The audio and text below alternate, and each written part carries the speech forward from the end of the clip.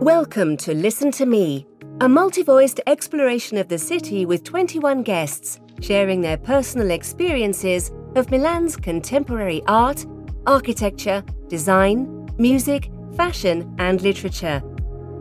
We explore each theme in 4 episodes.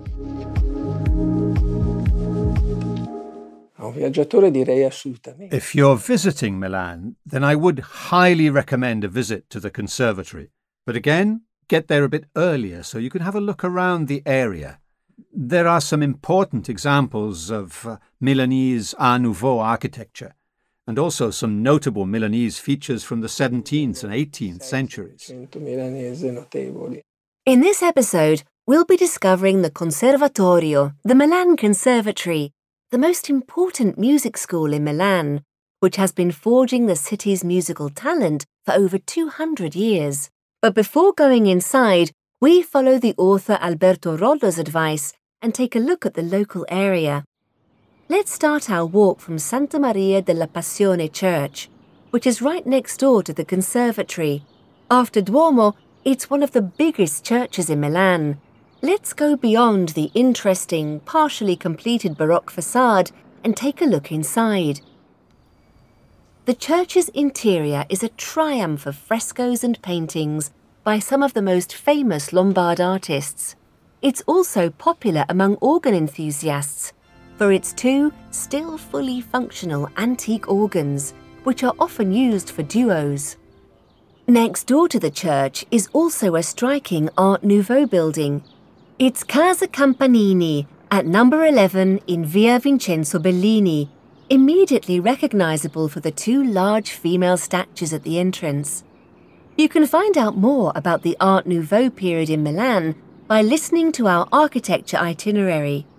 It's also worth taking a look at the courtyard, so if you ask the caretaker nicely, you may also get to discover its beautiful decorations and stained glass windows. As is often the case in Milan, its real beauty is hidden within its courtyards, opened only to those who have the desire and curiosity to look for them. A 10-minute walk towards north and you'll get to Villa Necchi Campiglio, the splendid house museum of the FAI, the Italian National Trust, that we also visit in the art, design and architecture episodes. 10 minutes south, you can discover one of the most concealed and elegant parks in the city, Giardino della Guastalla, the Guastalla Garden, a 16th century gem that seems incredible to find in the centre of Milan. Let's get back to the Conservatory. Founded in the early 1800s during Napoleon, even to this day, it is still the most prestigious music school in Milan. Obviously, classical music is the main focus, but they also teach jazz and electronic music. Let's listen to some very personal memories of a Milanese singer-songwriter, Enrico Ruggeri. My mother was a pianist, so I saw the Conservatorio as a sacred element of music, one that I wasn't able to deal with very well. I'm a musician who was born on the stage.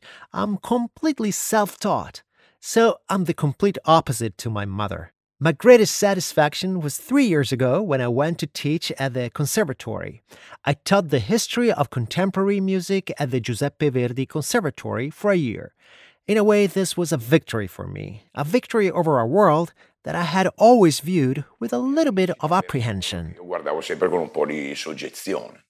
And yet, this apparently uncompromising world is opening itself up to new influences, as Petra Magoni tells us about her last concert at the Milan Conservatory, where she performed a jazz interpretation of David Bowie's most famous songs with eminent jazz trumpet player Paolo Fresu and a team of high-level musicians.